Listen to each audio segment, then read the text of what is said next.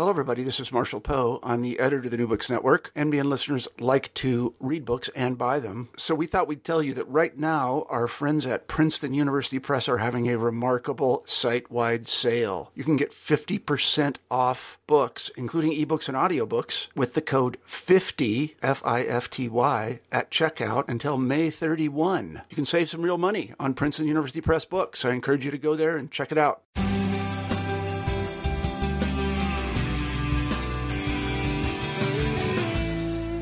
Hello, and welcome back to New Books in Sociology. My name is Sarah Patterson, and I'm one of the hosts here on this channel. Today we will be talking to Stephen Pimpare about his book, Ghettos, Tramps, and Welfare Queens, Down and Out on the Silver Screen.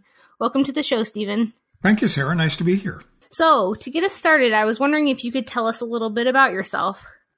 Sure. So I'm currently a senior lecturer in American politics and public policy at the University of New Hampshire.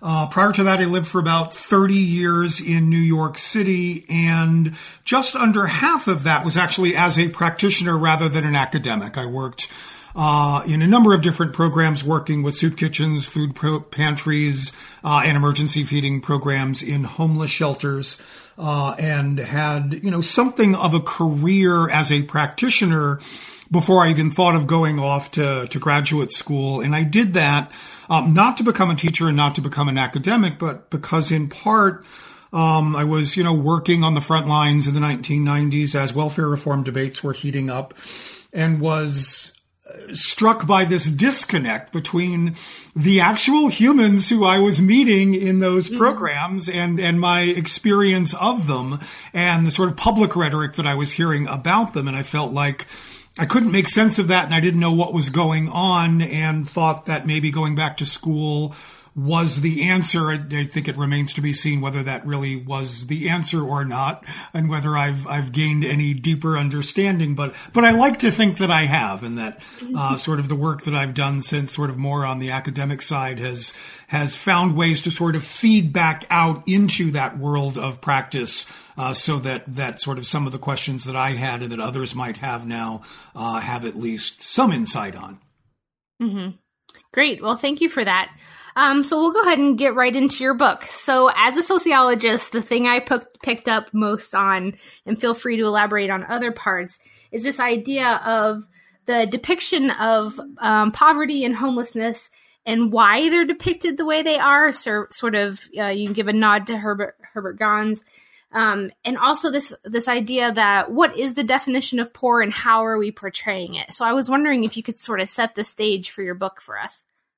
Well, I talk about sort of the trouble I had coming up with a working definition of poverty for the purposes of ruling films in and out for consideration in the book. There are ultimately just under 300 that I wind up identifying over the course of American cinema as being in some non-trivial way about poverty or homelessness. Some of that is really easy if somebody is homeless, living under a bridge or on the street or living in a homeless shelter. They are homeless, I would say, by pretty much anybody's standards. I included any films, and there aren't a lot of them, honestly, that depicted people receiving food stamps or other social welfare programs. Obviously, movies in the 30s that focus intensely on the Depression wind up being included. But the kinds of ways we have of identifying and defining poverty across the social sciences wind up not being terribly useful, right? Because part of those tend to be income definitions, and we don't tend to have, comprehensive, we don't have tax returns for movie characters that I can look through in order to see what their ultimate annual income winds up being. So it winds up being what I hope is a defensible method that I use to rule movies in and out, but one that I think reasonable people could disagree about. There was the second part of your question, and I have already forgotten it. Yeah, no worries. So kind of, you sort of touched on it, but this idea of why do we depict them this way, I think that's a hard question in some ways.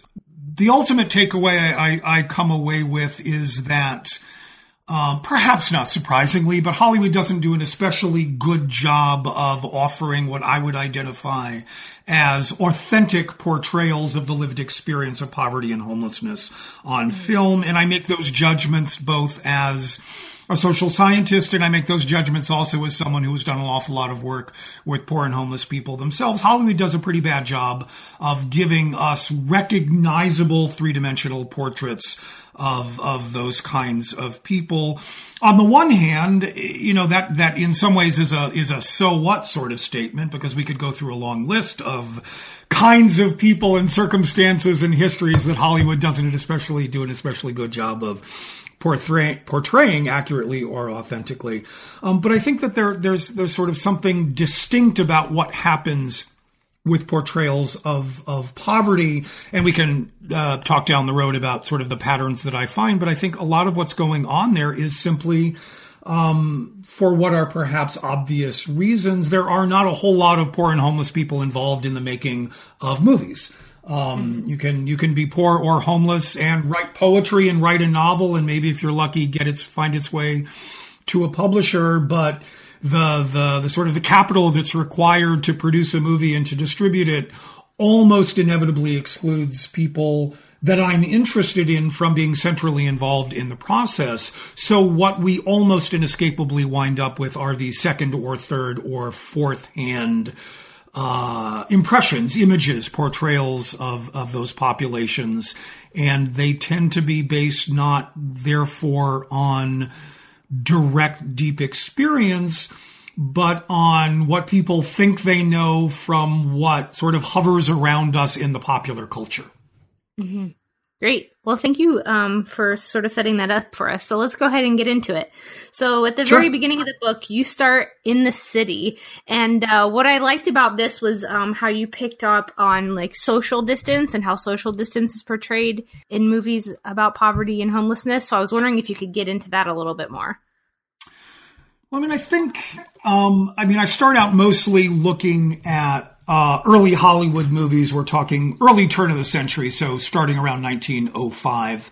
And, it's interesting in a lot of ways, I think, in part because a lot of these films, and we're talking often, short black and white, 10, 15-minute movies. Remember that the movie business started out in New York initially, before it moved out west, in part because they were looking for better sunlight, greater access to a diversity of landscapes to fill in, and places with less by way of a labor movement, so it was easier to exploit the workers who were going to make the movies. So you've got a lot of short films set on the Lower East Side of Manhattan, in particular, looking at sort of immigrant communities, and some of them is the same kind of prurient gaze you might expect in other kinds of slumming, the sort of the lingering on the landscape to look at the exotic immigrant characters. But you've also got a lot of social commentary that I think reflects a lot of the debates that were going on in the period about not just distance between classes, but the fear that the city itself was creating unstable and dangerous conditions. The idea that there's something unique about the city, and that, we often think about the proximity of people in the city as the kind of thing that creates cosmopolitanism, the things that makes it possible for us to relate to other people. But there was this real fear that this dense concentration of different peoples in one place was going to corrupt the upper classes, corrupt the so-called genuine Americans. So you get this frequent effort to try to make sense of what's going on in those exotic locales peopled with others. And, I don't want to take this too far, but I think a lot of those portrayals wind up being pretty sympathetic, or at least pretty empathetic. This sense that there's an awful lot of folks who are being exploited by the sort of the emerging industrial system and taken advantage by unscrupulous landlords, and an awful lot of children without great opportunity and hope for upward mobility. So this real sense that there's a problem there that needs addressing. the last thing I'll say about that is that I think what becomes interesting, and again, this in some ways reflects an awful lot of the sort of the social science literature and the debates taking place at the time. The remedy to this was often to remove people from the city. That it was the city itself that was this dangerous, corrupting influence. And the way to do this is to take children and send them out west, right? So we get things like Charles Loring Brace's orphan trains, right, that started in the late 19th century. We see an awful lot of that pop up in these movies, this idealization of the countryside, often portrayed in juxtaposition to the city, and the sense that that's going to be our salvation. Yeah. So sort of like tying in the city, you move on to this portrayal of crime and poverty, and how, gangs and the ghetto are sort of tied together. And I think you see this a lot in, portrayals of poverty as this intimate tie to crime. And so I was wondering if you could talk more about that. So that's, that first chapter is focused almost exclusively on the early era of film and those films set in big cities. And we see a lot of gangs, if you know anything about the Bowery Boys movies and that sort of stuff. You've got this very long series of mostly sort of kids in Brooklyn who get into usually low-grade trouble, but wind up being rescued in one form or another. We flash forward to the ways in which we see what that urban poverty among young men in particular looks like. Say it's starting in the 1980s and 1990s, we see a couple of changes. One is, of course, that instead of looking at white ethnics, we are looking almost exclusively at African Americans by the time we get to the 80s and 90s, and we've moved a lot from New York off to Los Angeles. And those portrayals, and there are certainly exceptions to be noted there, but those portrayals in my mind are significantly less sympathetic by the time we get to that later period. And I think that that sort of longstanding conflation of criminality with blackness, right? And this is something that Kahil Muhammad talks about in his book about the earlier period. I think that really comes into stark focus in this period, in that you've got these young black men in these burnt out, desolated, hopeless landscapes who are almost always almost inherently violent and dangerous. And there are exceptions, and they tend to be disproportionately when black filmmakers are involved. But that kind of, that empathy, that sympathy, that sense that, they're just kids and it's not their fault. It's the environment, it's the nature of the city itself that's causing the harm. That tends to fade away, and we see this much more sort of ugly, racialized image of the city as this hopeless place that you should be afraid of, and what you should most wind up being afraid of is those black bodies. I think that becomes particularly interesting. I mean, I spent the better part of my adult life in New York during the Trump years, when he was just a real estate mogul and often the butt of jokes for New Yorkers.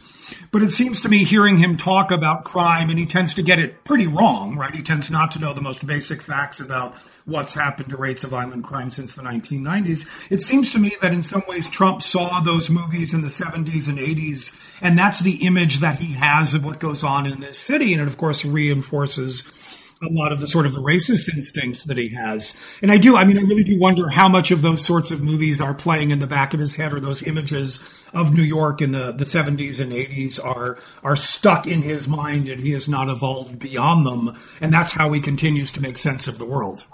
Yeah. Well, one of the words that you use in your book is the urban hellscape. And I thought that was a really powerful way to describe that. And that's, if you think, I don't talk about Taxi Driver because it's not really about poverty, but that's sort of the epitome of those kinds of movies, right? That and yes, Escape from New York would be another one, right? Where literally it's so bad that you have to wall off the city and abandon it. So then you move in your book to sort of talking about, you start out with the city and the tie to crime and the urban hellscape. And then you move on to sort of the people that are in the city. And the first group that you talk about here are social workers and charity reformers. And I thought that this was really interesting, tying it back to something we'll talk about here at the end of the book. But this is one of the few times that women have portrayals in movies. And it's really interesting because the social workers are often seen as the villain or the bad guy. And so I was hoping you could talk more about that. It is fascinating. This is not just the movies. This was social work starting in the late 19th century really was one of those few occupations that were available to women who had ambition, and were certainly centrally involved in a lot of the progressive era reform efforts that those early movies especially are concerned with. But by and large, if you run across a social worker in the movies, she is not going to make things better. She is going to make things worse. And is more often than not a nosy, busybody who is not especially well informed of the material constraints of people living in those circumstances, is not interested necessarily in finding opportunities to make people's lives better, but is there to be a judge and a scold in order to lecture people and to turn up her nose at their behavior and their bad parenting techniques. This is a very old critique of social work itself. And a lot of the, practice work I've done has been in social work, and a lot of the teaching that I continue to do is in social work. So even though I don't actually have an MSW, I do, lots of ways identify as a social worker. My people do not fare well in the movies. We are typically the root of the problem. And, what's fascinating to me is that that's, as I said, a longstanding radical critique of the social work profession, right? That it's too interested in bureaucratic paper shuffling and doing the will of whatever particular local bureaucracy is at work, rather than finding ways to act as allies for poor and low-income people and help them navigate an often impenetrable system. This is one of the very, very few instances in the movies where I actually see that kind of radical leftist critique adopted by the movies. I mean, otherwise, I think it's mostly fairly conservative in the way that it understands poor and low-income people. It blames them for their state rather than thinking about structural or social conditions. But this weirdly is one of those exceptions. And I'll be honest and say I'm not entirely sure that I've arrived at a satisfying explanation as to why that is, except to go back to where you started, that this is one of those few places in which women are central to the story. And I wonder if this is as much about misogyny as it is about anything else. The other thing, just to sort of highlight on that regard, is that in the early movies, we do find male social workers, and they are almost always exceedingly effeminate. They are meant to be indicated as gay characters, and that is definitely meant to be a negative judgment on them. So I do wonder sort of what kind of gender dynamics are playing out in the ways in which social workers appear in this particular regard. But it's fascinating and depressing. Right. As is most sociology, right? Exactly. But so the other side of social workers are often, the welfare queen, which I have seen a resurgence in, Facebook posts about welfare queens and all this kind of stuff. So I was hoping you could talk about that, and sort of the tie I thought you made to The Birth of a Nation was really interesting. So I was hoping you could elaborate a little bit more on that. So, I mean, one of the point I talk about Birth of a Nation, which is, of course, the movie made by D.W. Griffith that essentially pro-Klan propaganda when all is said and done.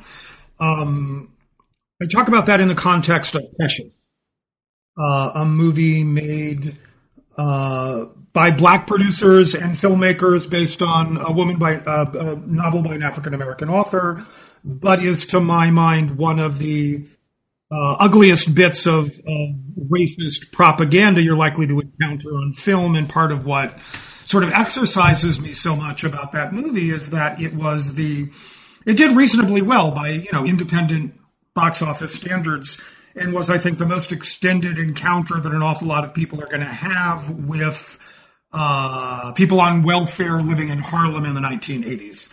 And that movie gives us every ugly stereotype that you are likely to encounter about welfare and the people who come to depend on it.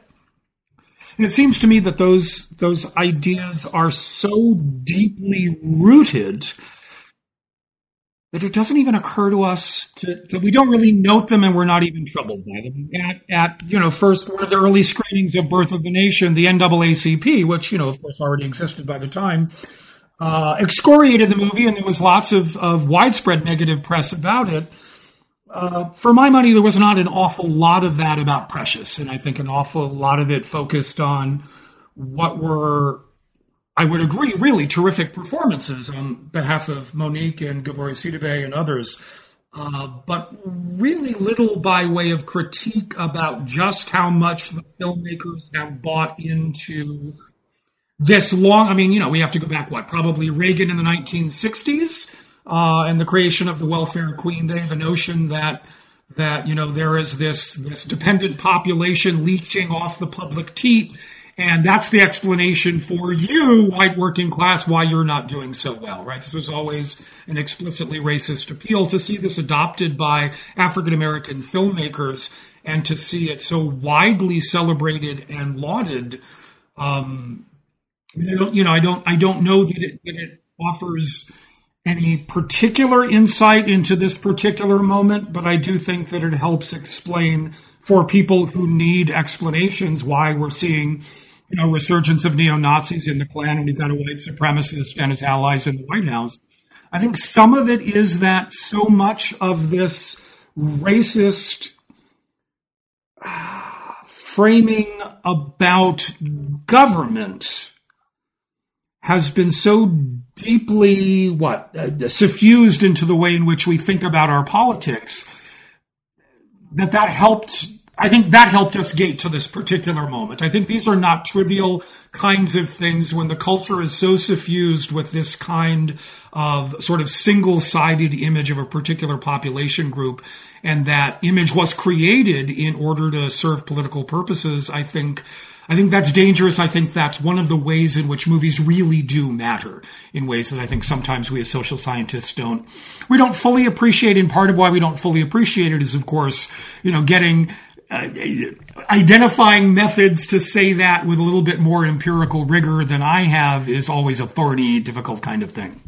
So then another set of people that you talk about in the book and in their portrayal in the movies are teachers. And I thought that this was really interesting because, I know multiple people who find Stand and Deliver to be motivational and the story behind it. But what really struck me is what you say on page 96, where what most of these movies are articulating is that what's missing most from children's lives is just inspiration and motivation, that's all they really need to sort of keep going. And so I was hoping you could talk more about that. And, and that's another place where I think that, sort of the pattern that I identify in these movies, right? It's the more likely to be the white teacher coming to the rescue of the poor black and brown children, in an inner city school. There are some exceptions there, Stand and Deliver being one of them.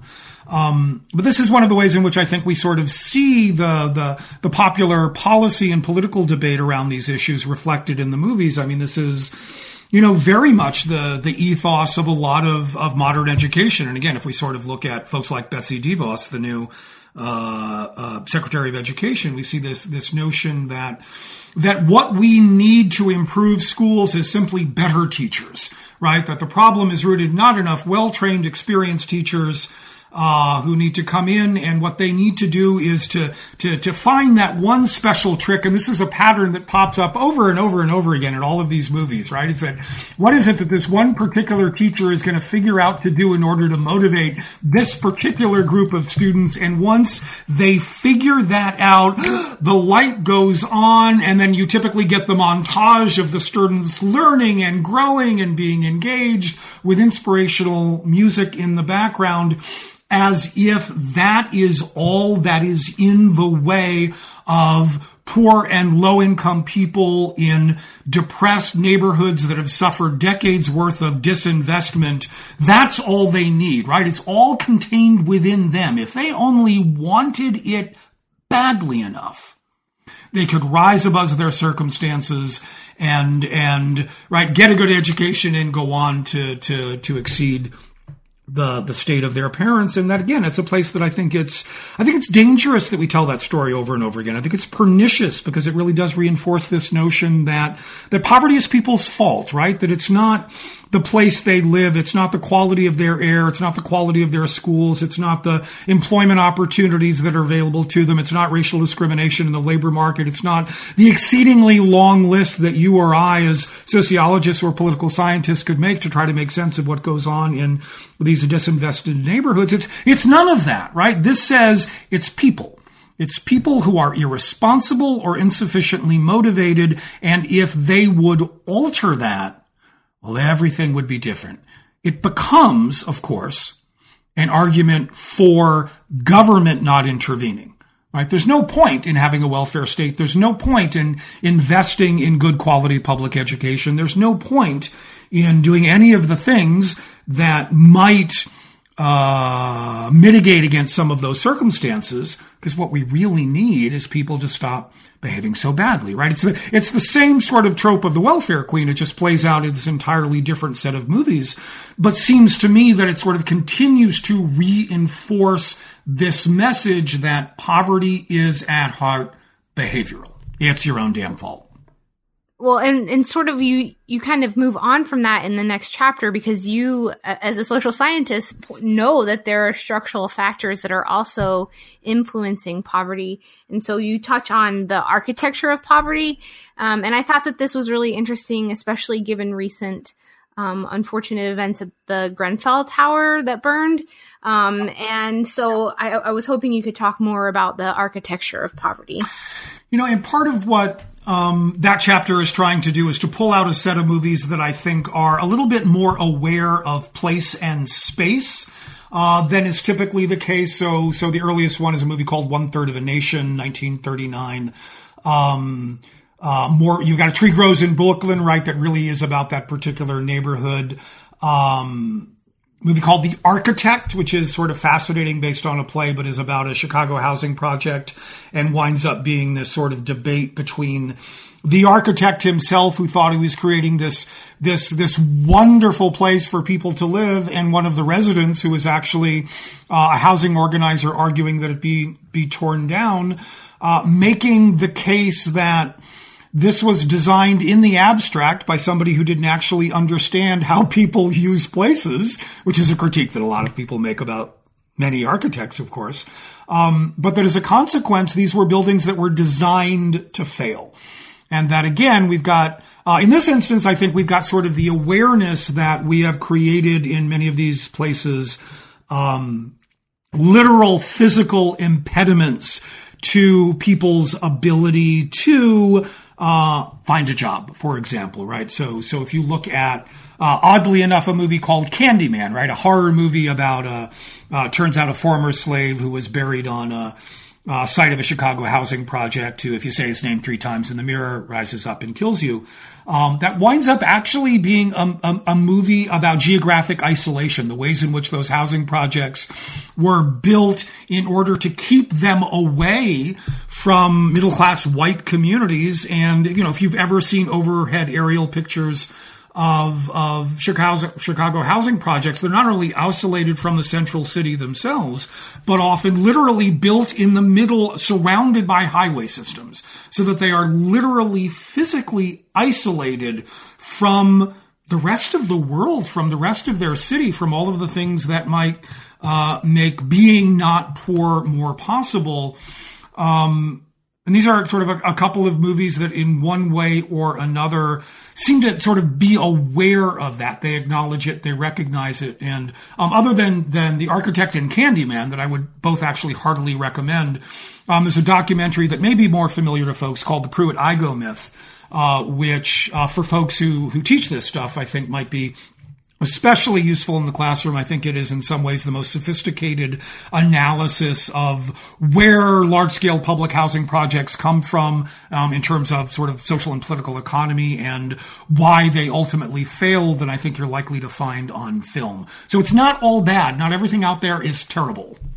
So then in the book, you move into an area that I think is getting increasing attention nowadays, where it hasn't in a lot of ways, is rural poverty. And one of the things I took away from that is that there's not a lot of depictions in the movies about rural poverty. So I was wondering if you could talk more about that. Sure. And there's not. And I think arguably the most famous movie about poverty, Grapes of Wrath, is about that kind of rural poverty. And there are a handful of, I think, terrific recent independent films. Frozen River, Winter's Bone, Wendy and Lucy, an even smaller and more obscure movie called Ballast. But not too many in between there. But there is a pattern to those movies that I think does bear on the particular moment. And that is that if you are seeing poverty depicted on film, it is overwhelmingly likely to be in the cities, despite the fact that for a while now, right, there's more poverty outside of metropolitan areas than there actually is within them.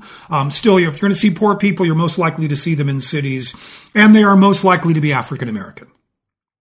If you do see portrayals of rural poverty, they are almost exclusively whites, and those films are almost all radically more thoughtful, more sympathetic, giving us much more three-dimensional, complex, nuanced portraits of the people that they're attending to. Which I think is fascinating. I think arguably not surprising. It's not something I necessarily intended to find. But I mean, I think that it is possible that, white supremacy is so deeply rooted into all of our culture that it so deeply permeates even those folks who are interested in offering thoughtful, complicated portrayals of marginalized populations, and that they wind up turning to whites as a way to do that. I'm not accusing those filmmakers of being racist necessarily. I am noting the pattern and suggesting that the fact that if I'm right, that this large-scale pattern really does hold up over time, and then you're much more likely to find negative portrayals of poor African Americans than you are of poor whites, and that this rural poverty that it really has produced some extraordinary movies, is overwhelmingly white. And then again, if we think about the present moment, right, and think about, comparisons that people are making between public attitudes and policy solutions to the crack epidemic of the 1980s and the opioid crisis today, the first of which was principally identified as black, the current one principally identified as white, and the fact that the former was treated as a criminal justice matter and the current one is being treated as a medical or mental health matter. I mean, again, I think that adds to the accumulating pile of evidence that the scale and scope of the racial problem that we continue to confront in the country wends its way so deeply into all aspects of our life that we are surrounded by it, even when we go off to the movies.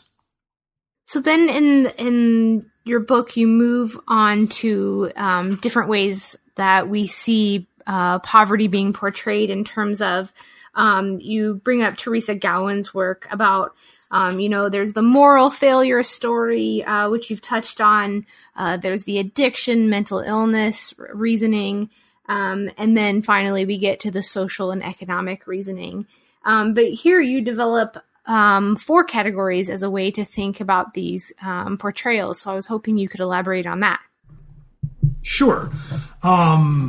And mostly because I found some inescapable alliteration. And it's sort of, this is the second half of the book, and I turn my attention less away from poor places and the people in them to people who, in one way or another, do not have a permanent or sufficient home for themselves. And those 4 categories for me they're either villains, victors, victims, or vaudevillians. And that is, they are either villains, they are either a threat and a danger. And to my mind, that's the largest of those categories. Homeless people are disproportionately threats, and threats to the upper classes often. They are victors. They are, think about Will Smith in Pursuit of Happiness, right? This story about, again, try hard enough, do everything within your power, and no matter how bad your circumstances, you can always rise above it. If they're not that, they are victims, and that is pitiable, pathetic, hopeless, helpless, people without agency and often without dimension. And then sort of finally for me, they're and this is, I think, the smallest category in an interesting kind of way, folks to be laughed at or mocked. And there are a handful of movies that actually try to sort of get some comic distance out of homeless people, and they tend, with, I would argue, the exception of Steve Martin's The Jerk, they all tend to fail pretty miserably at doing that. Across all of those sort of categories, I guess the pattern that pops up for me over and over and over again is that regardless of what that individual portrayal winds up looking like, even movies that present themselves as concerning themselves with homeless people, with homeless men, let's be honest, there are very few representations of homeless women and even fewer of homeless women with children on film, despite the fact that that's, of course, the largest group of homeless people in the United States, families with kids. That even if they're presenting themselves as being concerned about homeless men, closer examination typically suggests that that's not actually what the narrative of the movie is most concerned about. If you know The Fisher King, the movie with Robin Williams and Jeff Bridges going back a bit, or more recently, is a movie called The Soloist with Jamie Foxx as a homeless Juilliard musician living on the streets of L.A., and Robert Downey Jr., who plays a reporter for the Los Angeles Times, who comes across. And even if you look at the marketing materials for that movie, it seems to be, it's a movie about the homeless guy, right? Jamie Foxx is the lead. But if you watch the movie and pay attention to the way in which, sort of where the camera focuses and how the narrative unfolds and what's at the center of the story, the Jamie Foxx character, he is a tool. He is a means towards someone else's ends. The movie is, in fact, most concerned with the white guy. It's most concerned with Robert Downey Jr. and with how intervening to help save this poor, mentally ill, homeless man, he's going to help his career at the paper, he's going to repair his relationship with his son, and he's going to help mend his marriage. So this becomes a way in which homeless people are tools often for another character's redemption or salvation. And that is a thread that, for me, permeates all four of those categories. Whatever the movie is presenting itself, however they're sort of framing the particular homeless character, that homeless character is very rarely, in actual fact, at the center of the narrative. They are an afterthought. They are secondary. They are tools. They are something we're going to use in order to redeem ourselves. And it's sort of, I talk about redemption because this, for me, really does sort of echo an awful lot of very old, sort of Calvinist and other kinds of religious thinking, right? The idea that the poor are put here on earth so that we may help them, not because helping people is good and right and morally just, but because helping them is the way that we demonstrate our own worthiness, and that's the path toward our salvation. So for me, sort of throughout that entire section, over and over again, that's the piece that pops up for me. Yeah, that's a really interesting analysis. Thank you.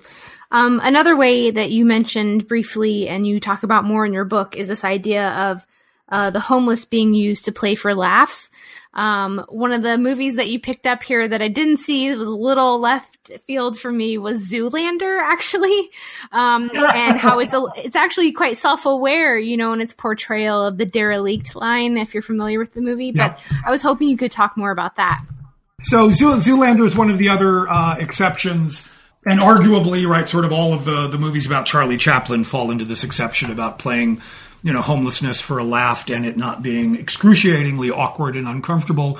I actually think Zoolander winds up succeeding pretty well, in part. And again, if you know the movie, it's a send up of high fashion supermodels, and it winds up being part sort of that and part James Bond flick. But toward the end of it, we get the chief villain, and he is a Bond villain in lots of ways, winds up, and a fashion designer too, obviously, winds up releasing this line that he calls derelict, right? The idea is that it's a satire of the fashion industry. And I'm trying to remember sort of the language that he uses. It's a fashion. It's a way of life inspired by the very homeless and vagrants and crack whores that make this wonderful city so unique. And it becomes sort of this parade of, sort of cardboard boxes that turn into dresses and vice versa. And, the joke, and I think they pull it off, is that there is something so sort of cynical and crass about the image making of this particular industry that there is nothing that they will not exploit if they think that it can put $1 in their pocket. And I mentioned sort of in passing that there are a number of years later, Christian Dior actually had a spread in W Magazine in which one of their models was poised on a bench, made to appear as if she were homeless herself. So in some ways, sort of Zoolander was hitting on the kind of the cynicism and the exploitation that can be found of people who are thought of as other, right? Who aren't thought of as fully human.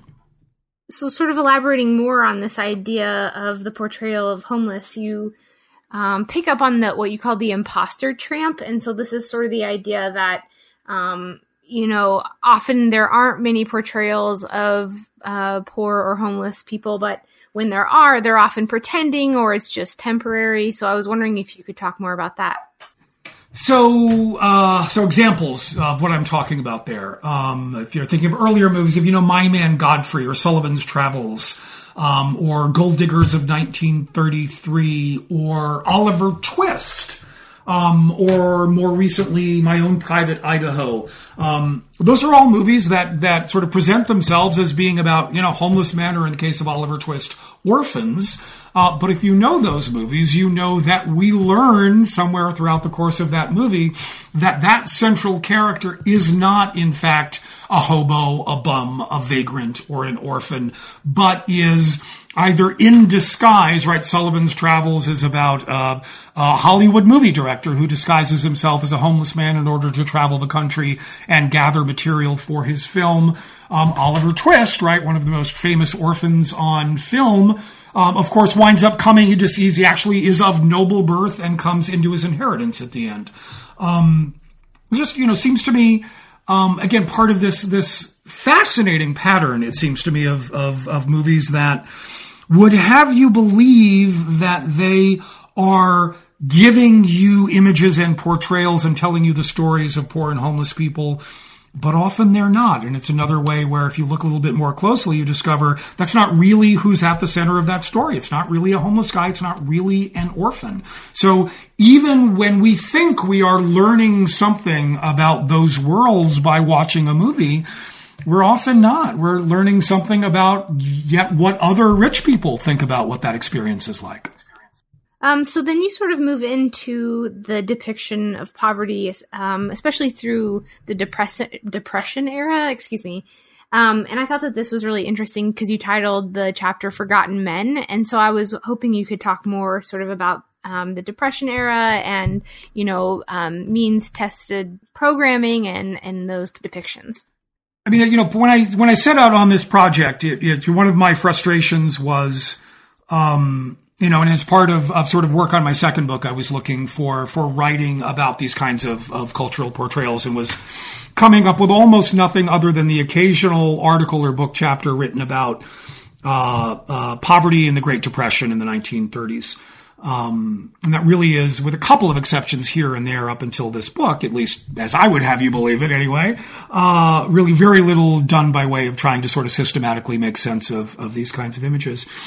And, I I expected that what I would find was something distinct about those portrayals in the 1930s, right? A lot of what we hear from even our better histories of the period is the sense that pain and suffering was so widespread that a lot of the more modern and in earlier eras urge to blame people for their poverty, to look down upon people as poor, gave way a bit because we understood that you know, the 30s helped us understand that the economy was this giant, awful thing that could make our lives miserable, and that in some ways we would be helpless to fight against it. There is some of that in the 30s, to be sure, but I was struck by how little attention, when all is said and done, there was to those moments in the Depression. And sort of another, you know, sort of curious fact, moving on to a chapter later on in the book, some of those more thoughtful and, you know, to my mind, sort of historically three-dimensional portrayals of what was going on in the period are made by later filmmakers, not by filmmakers in the 30s or immediately after in the 40s, and often feature a young girl or boy at the center of the story, right? So if you think Paper Moon is probably the most famous of that, or you have kids, you may have read the Kit Kittredge books or seen the Kit Kittredge American Girl movie that's set in the Depression. You get these, by and large, really sort of thoughtful, King in the Hill is another terrific one in that category, that show us what was going on in the world through what I refer to as the eyes of a clever child, the idea that we sort of see the real complexity of what was going on in a lot of those movies, because they are focused on kids who are transient, who are moving around the country, often with their parents in search of work or searching for their parents. We wind up meeting lots and lots and lots of people under very different kinds of circumstances. So you really do almost get this catalog of American experience of the 1930s through that sort of tiny set of films. And that's not something that I wind up seeing in other places. So I guess that is a way to argue against myself a little bit, in which we do see something distinct going on in the 1930s, or going on in movies made in later periods about the 1930s. So then you sort of move into these four categories that you mentioned earlier. And the first one you start with is villains. And the movie that I picked up on from this chapter was The Purge, because when I saw The Purge, I thought it was quite self-aware about social issues. And so I was hoping you could talk more about the portrayal of poor people as villains here. Sure. And what a lot of what's going on in that chapter is looking at mostly horror movies in the 1980s in particular. Scanners, Chud, Prince of Darkness, The Vagrant. There are a whole lot of movies about a homeless guy who sort of worms his way into your life and wreaks havoc on it. And I talk about The Purge sort of in the context of those movies in which we get the homeless guy who is, by him entering into your life, he is going to upend it, and it will wind up being ugly and violent and bloody.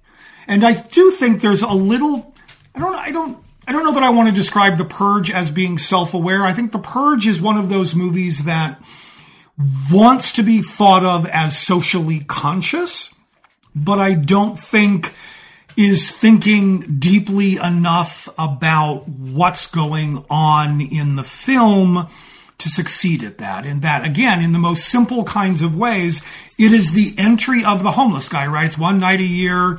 You can kill anybody you want and there's no penalty for it.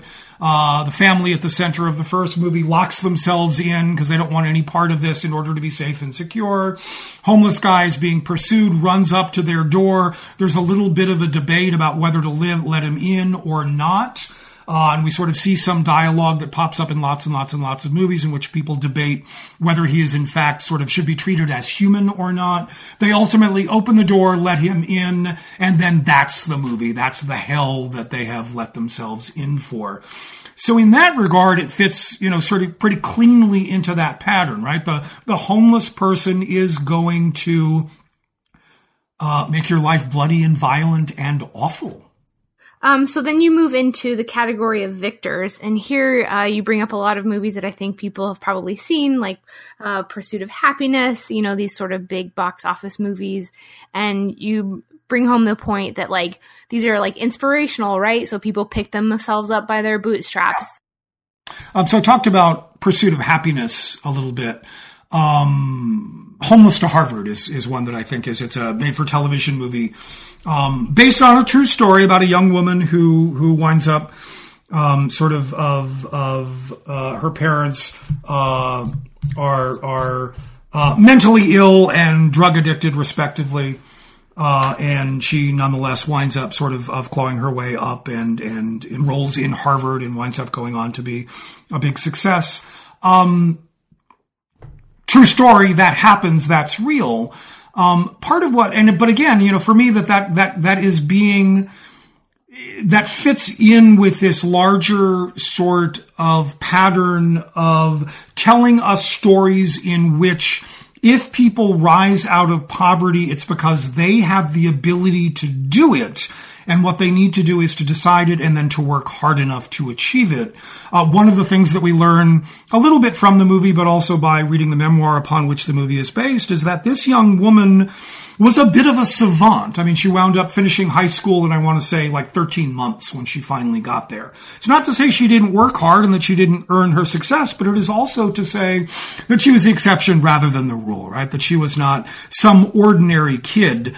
What we don't have are movies of all of those other homeless kids who don't have those particular kinds of advantages, who don't have sort of the stars line up in precisely the right way that gives them those kinds of options. I thought that was really interesting, especially given what we know from the structural issues that are researched in sociology. But so then you move into the category of victims, and I have to tell you that Groundhog's Day is one of my favorite all-time movies, and it made me a little sad as a sociologist to have that pointed out that, yeah, here, even in this movie, I went and saw the Broadway play or musical too, and they have the same story there where the homeless man in the story is not, you're not really told his story, but he's used as redemption for the main character. So I was hoping you could talk more about this portrayal of victims.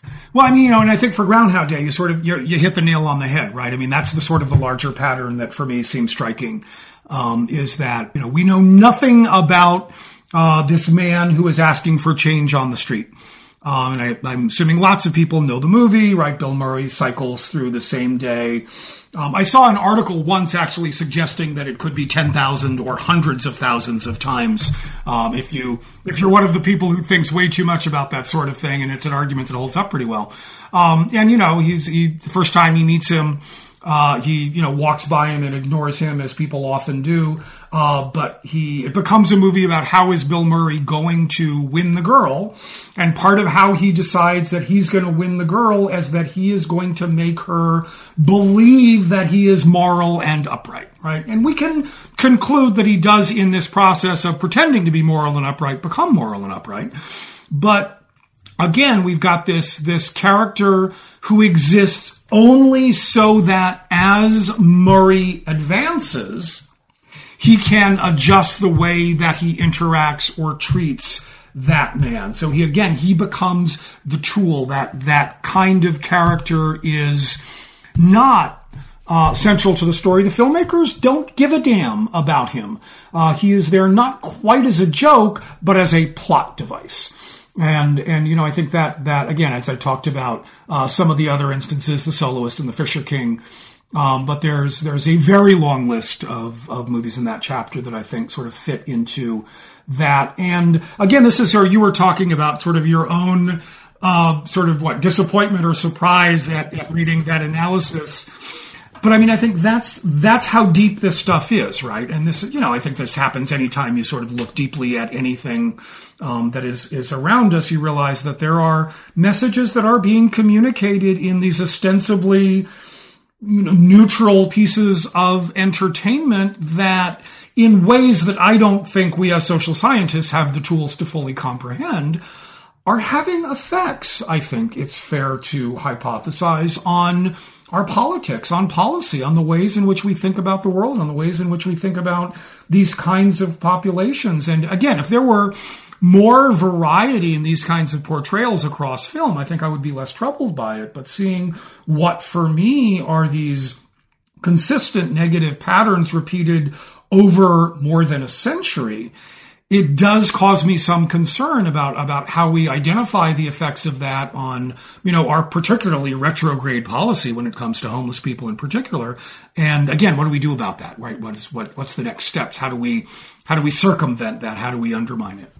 And I think that leads really well into this chapter about women and children last that you have, because, that's one of the points that you make, is that we don't have many portrayals. And I think if I had to quickly think back about the whole book, I think the most that women show up is in like the welfare queens and the social workers, and kind of what we talked about earlier with what is that portraying. So I was wondering, there's the Bechdel test that, you can take any movie and see if the main characters, if any of them are even women, and then are they even talking about anything other than men? And so I thought that was a really interesting chapter. And I've actually struggled to sort of come up with a poor and homeless equivalent to a Bechdel test, right? How would we identify a movie that at least satisfied whatever my ephemeral demands are for authenticity are. And I was unable to come up with something as sort of, useful as the Bechdel test, although keeping in mind that's a pretty minimal threshold that we've got in front of us here. I think, it's and again, the larger argument I'm making here is that we don't often see women, poor women on film, even though literally since the Middle Ages, right, women are significantly more likely to be poor than men for a whole host of reasons. And that has always been true. That continues to be true. They're more likely to be homeless.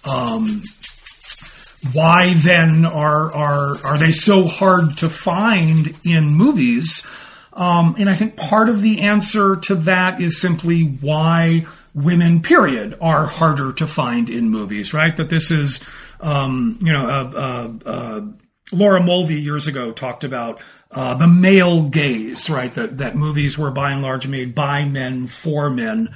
And, the argument that I make is that movies also have a property gaze, right? They are made by people with means for other people of means, and they tend to exclude the other groups of people because they're not thinking of it. Well, both of those things are true, right? It's changing, and it is changing for the better. There are more women and there are more people of color involved behind the scenes in Hollywood and independent filmmaking on television, but they are still very much the minority, and they are still sort of fighting to get roles and to get legitimacy. How much of the coverage of Wonder Woman over the past summer was, sort of this surprise that a film directed by a woman would be this giant box office smash, as if somehow, her gender makes it surprising that she has talent, and nobody ever said that out loud that way. But that was the subtext, right? That wow. But she's female. How can that be? So I think that same dynamic, right? That sort of male-dominated industry winds up playing about here. And they're just less interested in stories about women, and they're less interested in sort of examining the life experience of women and children, because historically men have been less responsible for children. So they wind up, it's, out of sight, out of mind, right? It's not in their purview, so it winds up being exceedingly rare. And a lot of the occasions where I do find portrayals of women with children in particular are made for television movies. A lot of these are literally Lifetime movies. And I think part of what's going on there is that there are more women producers and directors in television than there are in film, and that in a place like Lifetime, there's simply more opportunity for women to be in decision-making positions and positions of power. So they've got more space there to be able to tell stories that might interest them. Some of those movies, I should point out, really are terrific. There's a couple in particular, one called God Bless the Child and another called First, Last, and Deposit, that I think are really quite lovely portrayals of what the actual experience of being a woman with children living in shelters or homeless on the street actually looks like, and does something else we don't see often, which is show us what that decline into homelessness looks like. So sort of to conclude, you sort of touched on this a little bit, but the idea that you bring up of the propertied gaze, and I thought it was really interesting in the conclusion how you touch on, basically the objectification of poor and homeless people, and this idea that, that their homelessness or their poverty is the only thing about them, like that their character is very flat and it's that one thing that matters. And so I was hoping you could sort of bring it all home for us. Oh dear, no pressure. Yeah, I mean, I think that if a character in a movie is poor or homeless, that's the only thing about them that matters. And the thing that troubles me and it bothers me as someone who's, has devoted both his sort of practice and his academic work to not just understand, but to try to advocate on behalf of those populations. The thing that gives me hope is that I think about this in the context a little bit of portrayals of gay and lesbian characters in the past. And, we absolutely still have a long way to go, but we now live in a world in which there's a pretty broad range of gay and lesbian and now increasingly even transgender characters, still almost nothing by way of bisexual characters unless they're women there for the titillation of men. But there's a much broader palette there that is available to us. So if a character in a movie is gay, that's not necessarily the only thing about him or even the most important thing about him. It can be now ancillary. It can be a thing that's there along with his height and weight and where he lives and how he dresses and where he went to school. If we can do that for that particular population, it gives me a little bit of hope that perhaps if we become more attuned to these patterns, we can do something about offering richer and more complicated portrayals of poor and homeless people as well. Well, thank you again so much, Stephen, for being here today and talking to me about your book. Thank you, Sarah. It was my pleasure.